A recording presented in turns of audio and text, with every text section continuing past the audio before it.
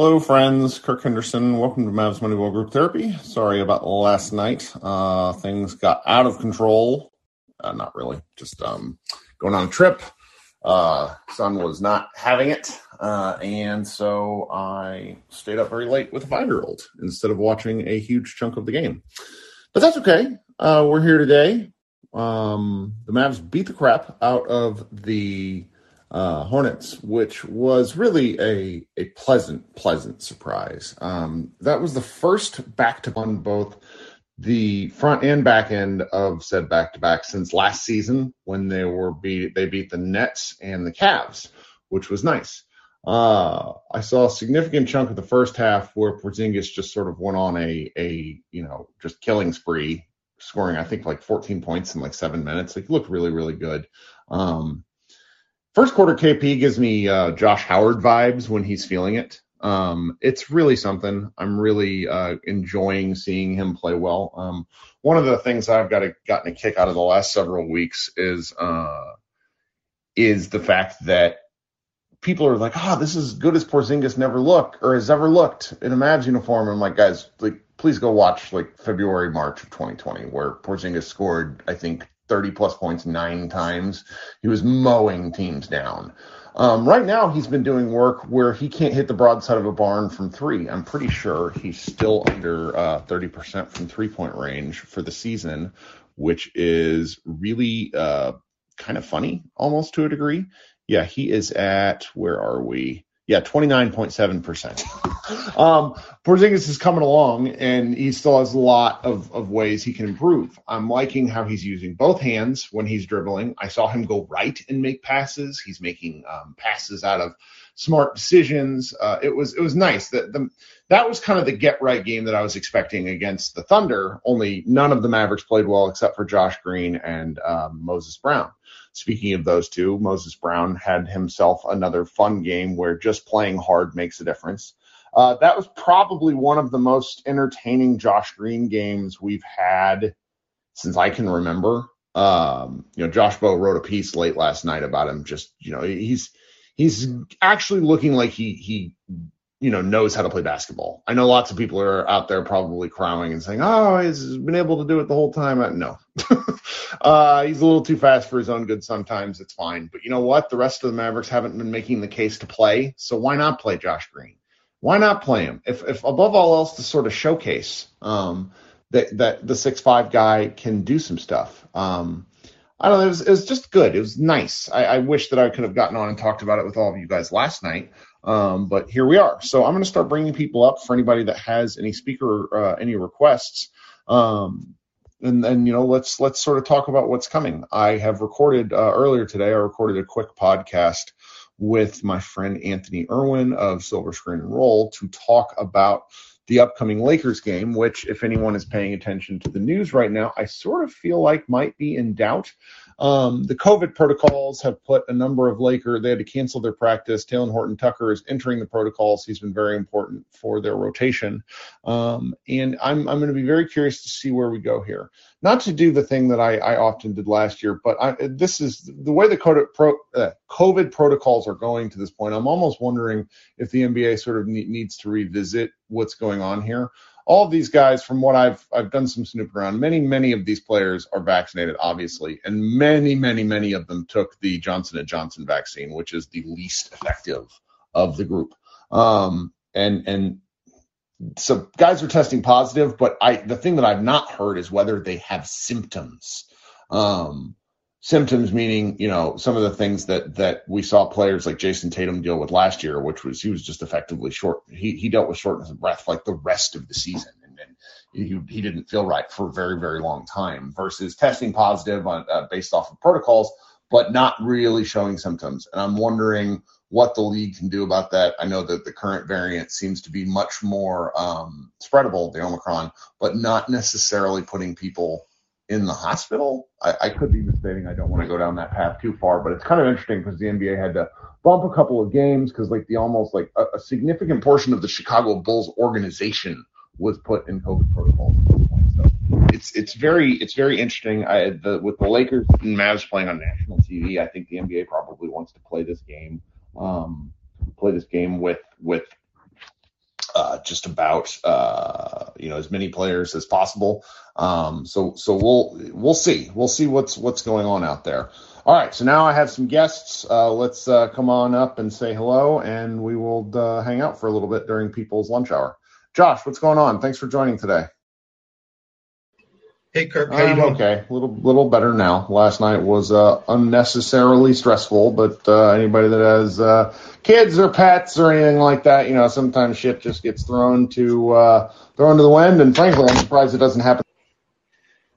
Well, the little guy wants to do what he wants to do. He was like, and if you don't, he was like, "You're he was equivalently like, "You're fucking staying home, dude." Like that was like that.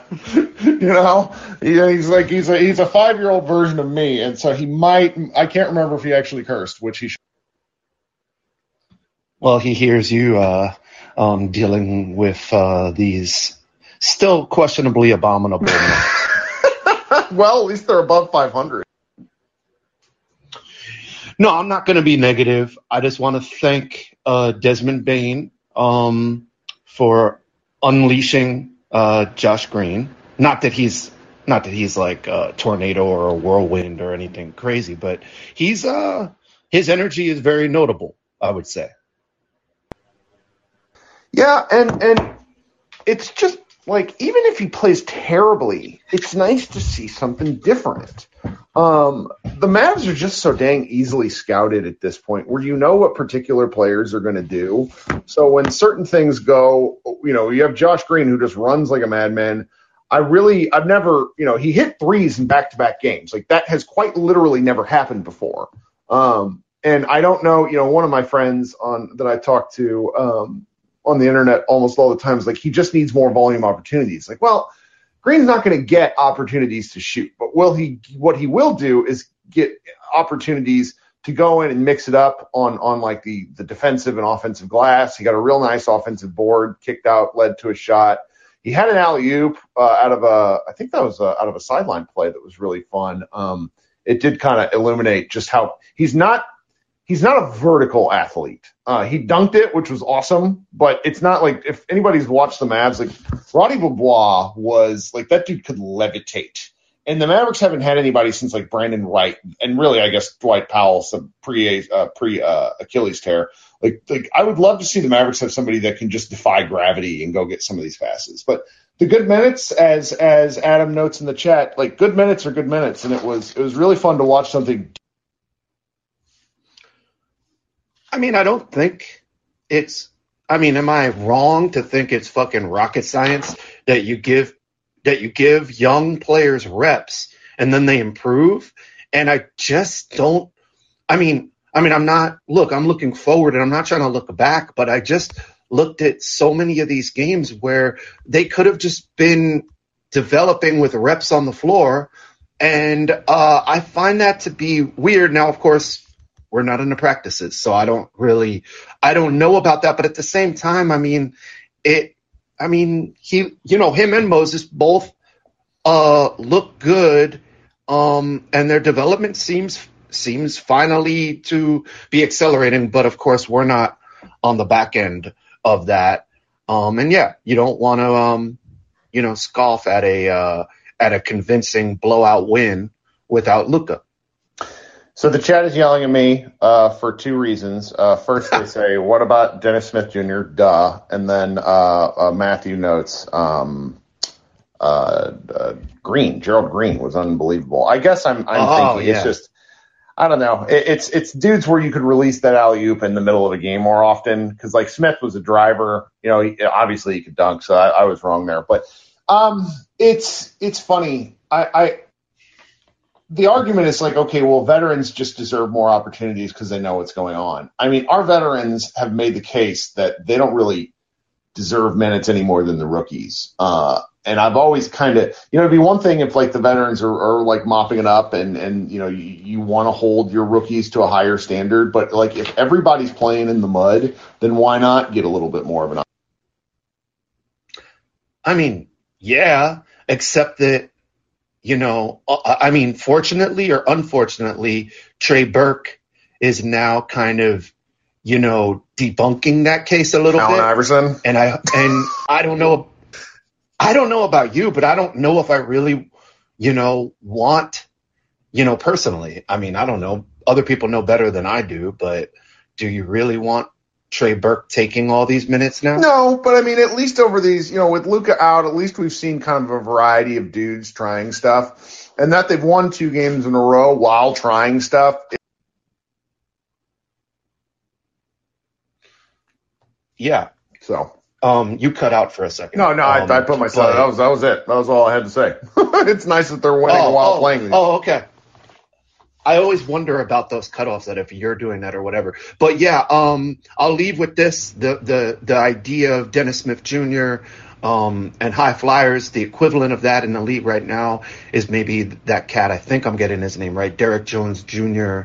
on the Bulls. He's one of those just gravity defying, put it anywhere up there and he just goes and gets it. A guy like that would be awesome. And then I'll just leave you with I had a question and I forgot it, but anyway, thanks so much, Kirk. And we don't want to complain about a win. That's right. Thanks for joining, Josh. Appreciate you. All right, coming up next we have Nick. Hi, Nick.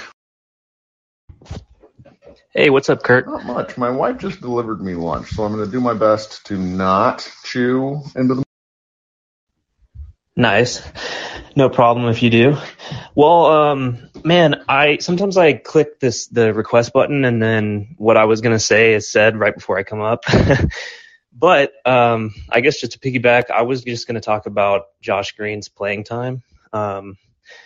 I do think, especially when you have guys like Reggie and Tim, I know last game they actually finally did have a decent game, but still, if you look at kind of this whole season, them shooting 30%, 25%, why not potentially even start Josh Green? Because he can at least give you 25% shooting from 3, and he'll actually be able to play defense better than Tim, for example. And potentially could send a message to those guys to kind of get their act together. Because as a Mavs fan, I don't want to wait around all season for, that to get going when we are going to be, in the play-in tournament rather than having a nice seed. So I kind of was curious on your thoughts on maybe giving him a little more run early in game. So I don't think they're ever going to consider starting him. I do think if you're asking, can he get more minutes with some of the upper half of the rotation, i.e. Porzingis and Luka, that's something I'd be interested in. I'm not sure at what point they bring him off the bench because kids' rotations sometimes don't make a ton of sense to me. But I wouldn't hate it. The offense is just so mired in the mud at points that I don't blame them for not playing Green when you need more offensive firepower. But then when the guys who are coming in off the bench, ostensibly to give the Mavericks that firepower, can't ever seem to hit a shot, I don't know what you're supposed to do. Yeah, that's my thought. And I mean, I don't think in a season where we were under 500, I'm kind of thinking like, well, maybe we can at least get some development out of this guy and potentially increase his trade value or something, just because it was starting to feel like you said, we're stuck in the mud with our normal rotation. So, yeah, I don't know. I was happy to see him get a little more playing time at least, and I'd like to see more of that as this season goes on. I guess my other point here would be KP, and it's just like so interesting for me to watch him when Luka isn't playing, because I feel like we get the KP that I wanted, a couple years ago. And so I'm wondering, is it just like something with Luka and KP together and their styles just don't mesh well? Or maybe does KP mentally just step up knowing that Luka's not playing? Because I just feel like when KP knows that he's the guy, he just looks like a totally different person out there. Little column A, little column B. At a certain point, you're asking the question of, should Luka have the ball less and KP have the ball more? And the answer will pretty much constantly come back to no.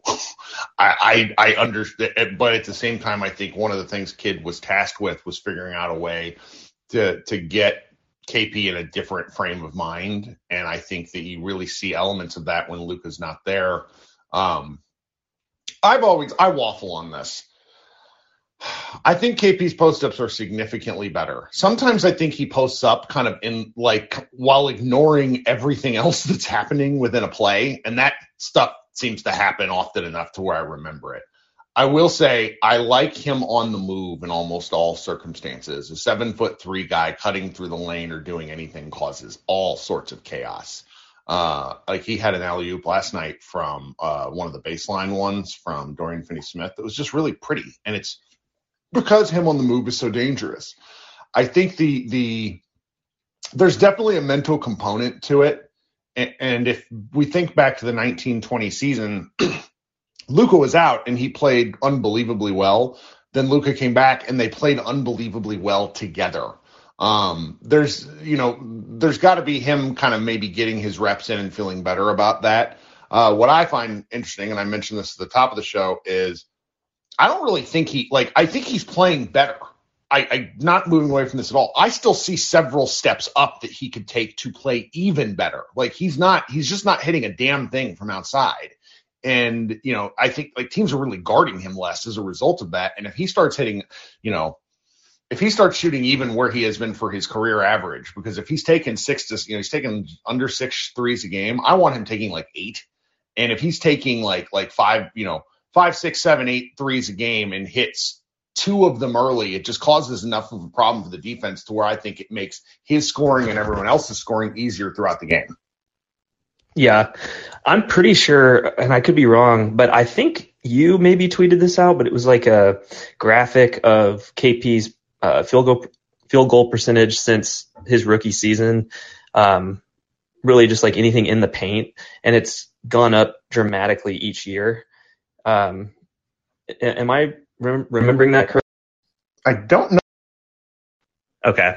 Well, I'll have to look into it. But, yeah, I don't know. I think he's playing great right now. If he could stay healthy and, like you said, if he can kind of get his three-point shot back, I mean, we're potentially seeing a guy who's played the best since those early years in New York. So I don't know. I'm so cautiously optimistic with him, though, because I just feel like in a few weeks we're going to have an injury.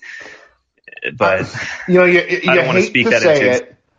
No, you hate to say it, but everybody's thinking it. And I think that cautious optimism continues to be the best way to approach it. You're enjoying it, you're hopeful for now, and you're hopeful that they can build something on it.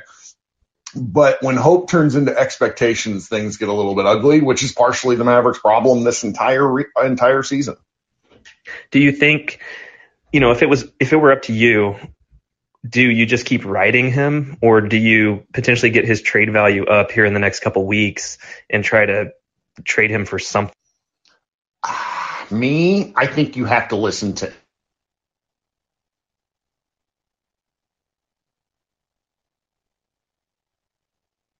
It shut down my app. The whole thing about him is like you have to kind of take a call and listen, because we've kind of seen what this group can do, and I'm not sure that the ceiling is much higher than what we've seen. That said, I'm not sure how much trade interest there really would be. He's going to have to play like this for another month to really generate some stuff. 'Cause, I mean, he has a track record. He's very talented, but it's going to take I think the Mavs would be on the losing end of a fair amount of deals there, and I'm just not sure that they're willing to take any sort of step back at this moment, even though I think some.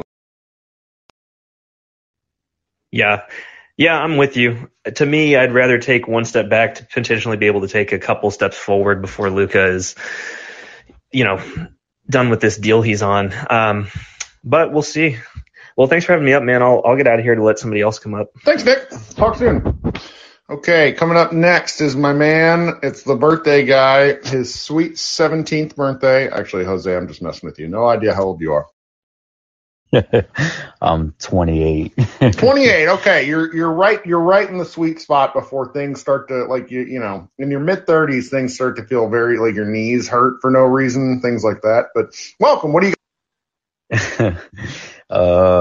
Well, I was gonna bring up the young guys, but before I bring that up, KP's block on Miles Bridges while he was attempting that dunk is probably the best block that I've seen KP ever pull off.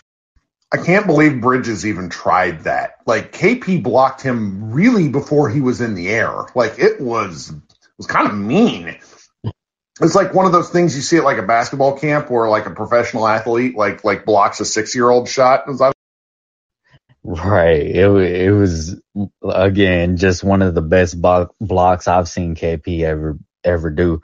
But going to the young guys like Moses Brown, Green, I had this little funky lineup thing that I wanted to test out with Brunson, Frank, Green, Amarui, and Moses Brown. I don't know why, but I just love the thought of that lineup, like starting or even as a bench rotation. I mean, let's be honest. The vets on this team haven't done enough to garner minutes.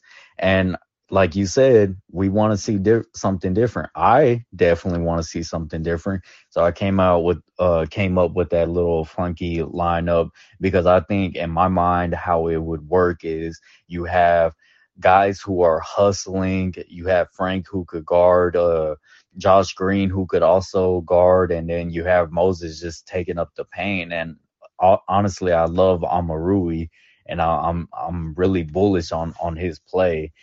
But what do you think about that lineup, Kurt? Do you think it's anything? so defensively, probably be kind of a fun lineup. All 5 guys, grinders in that respect. Offensively, I don't think they could try it because one of the kind of hidden things about Jalen Brunson, even though he's having a very good year, he doesn't take near enough threes for the amount of time he's on the floor. Like really kind of a low volume 3-point guy. And he's the only one other than Frank Ntilikina who will like even attempt a 3. Amarui might, but I've just not seen enough. He feels like more of a kind of like he'd rather be a bit of a facilitator within like a secondary playmaking role. So offensively, it strikes me as a little bit challenging because you just sort of pack the paint. But, I don't know. They probably will never try it, but it's always fun. If anybody tries it in 2K. And so I was in a hoop spaces earlier, and somebody had brought up the idea of Russell Westbrook coming to the Mavs, and I was thinking, man, if we take a disgruntled star like a Kyrie or Russell Westbrook, I would want a first round pick or whatever draft capital we could get out of that, because clearly the Lakers don't want Russell anymore. And I don't know Russell, what's happening there because that feels like some kind of external chatter. Because if you look at the Lakers numbers, Russell's kind of the one who's keeping things going the last 10 or so games. Like he's playing really well. It's Anthony Davis is the one who's right. But I was just thinking of the pairing of Russ and this team, and just having another ball handler. I know on offense he's been putting up like 20. I seen one game he put up 30 and something, and he was kind of willing and dealing the Lakers back into a game. But I just like the thought of another ball handler, especially him. I think he garners enough attention defensively to make some plays. And I think the trade would have been like Tim Hardaway and somebody else just to make the money right. I'm not sure who else they threw in the Twitter spaces, but I just thought I would bring that up to you and get your.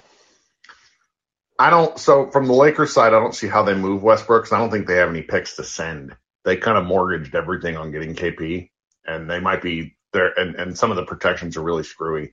So it'd have to be kind of like a 3-team thing. Conceptually, let's just talk like not Westbrook necessarily in so much as like expensive ball dominant guard, Westbrook, Wall, whoever. I'm kind of at the point where I'm just like say yes. Let's just get funky. This team's not, maybe it'll shape up, but we're through 20 plus games. They're 13 or they're 14 and 13, something like that. Like they kind of, we know who this team is no matter what Mark Cuban says. And maybe they'll get lucky in a certain way, but I'm just kind of to the point of wanting something different, and I don't want to say. Right, I feel you. And one last thing before I get off is, damn it, I had the fucking idea right in my mind.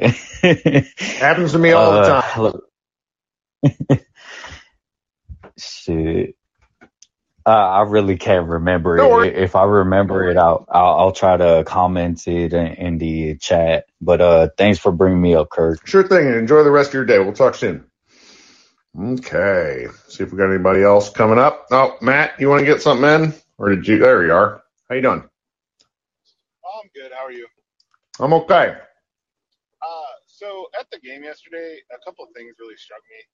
One, just we forget how much of a kid Luka is. Like seeing how much joy he had starting the "We Want Boban" chant, because I don't understand how I keep muting and then unmuting the app. It's weird. Now I had to speak closer to the mic too. Yeah. So the "We Want Boban" chant, Luka started it. It wasn't the fans, and he was just sitting over there like giggling like a small child. And seeing how much it reminds me just how much of a kid he is, because we expect so much of him because he's the superstar and everything. But he's 2 years younger than Chris Duarte, that's the Pacers rookie. Like he's just a kid, and I think we forget that sometimes. And seeing that made it really easy to remember. And KP looked magnificent in the first half. Like that was the best he's looked as a Maverick. He moved well, he played well. Just in general, everything was awesome. And then finally, Jose. That starting lineup would be amazing if we were trying to go what Josh Bowe wants to do and tank. Because that team would struggle to score 60 points. I don't know, but I like anything weird at this point, just something different. Some of these things, it's like, oh, let's try it. Yeah, well, thank you, Matt. Yeah, for anybody, Matt actually does a pretty good job of stalking SeatGeek and things like that, looking for tickets. And tickets before last night's game sank to the floor. For we're talking 2016-17 range Mavs. Yeah, I sat 4 rows behind Mark Cuban for $85. So that's not very much for relative to what those seats are. Well, thank you for joining. You got anything else? No, really, that's pretty. Oh yeah, one other thing. They did more drive, kick, and replace than I have seen them do at any point in the last several years last night. Like, they had a bunch of people who drove and then kicked it out and then drove again and kept doing, we had better ball movement than I have seen in a really long time just from everyone. I saw that too. And a lot of that is Dorian. Dorian has done a much, me and Iztok both were really hard on all of the extra things we were asking of him, but some of it's starting to pay off. He's shot 47% on threes over the last close to 20 games, and he's had 20 or so games in his career with at least 4 assists, and he's had 3 of them in the last 8 games. He also had a Euro step layup. He had some crazy offensive moves. Yeah, that Euro step layup, it looked like he almost lost the ball before he shot the layup, but it was really cool. Dorian's playing really well. We gripe at him a lot and everything, but Dorian is playing really, really well. And that's the last thing I got, and I'll let everybody go back to work. Yep. Thank you, Matt. The room points out that it's been announced that Luke is going to miss that game, which disappointed, but also kind of I like that they're making him sort of take the time off. So, all right. Let's see here. Oh, Mike. Mike would like to come up. Hi, Mike. Yeah, good. Thanks, Kirk. Thanks for having me out. It was good to see some ball movement yesterday. It just seems to have come a little bit more into play. They're just moving the ball better around the perimeter, looking for that outside shot until they've really got someone open. And yeah, it's just a little bit refreshing to see rather than just dribble. Look to pass something out. Getting that ball moving, whipping around the outside. And secondly, KP, I think one of the big differences in his game that I've really noticed, he might have taken a few leaps out of Tim Duncan's book and just starting to push a little bit more away from the edge of the key. So he's got an angle to the backboard. He seems to be throwing a lot more shots off the backboard, and it seems to He be did. working I well saw for him take especially one when he's yesterday. under. There was one yesterday that he missed the rim entirely from the it was right side. brutal, and then the shot clock expired. That was brutal. But I think generally he's when he's got the smaller defender on him, the backboard's more favourable to him than when he's just taking it straight. Yeah, I mean, he has an interesting trajectory on his shots. Like, it's very much, it doesn't have a ton of arc to it. So when his shots are on, It's like he's throwing darts. Yeah, and then when he's off, it's like violence against the rim. Yeah, look, it's they can be pretty brutal. So yeah, just having the backboard, I think, just has helped him, particularly over some of those smaller defenders. But look, as a lone Mavs fan in Australia since the 90s, I reckon it is, I was used to the team sort of turning everyone over so frequently through the early noughties in particular, and it just hasn't really happened. It sort of feels like it's ticked over December 15 here. I'm kind of hoping something is brewing in the background, and we can finally see the Mavs starting to start moving a few more pieces around and get a few different looks. But what are your thoughts? Do you think there's going to be any change? Are we going to see a bit more of that? Yeah, there should be.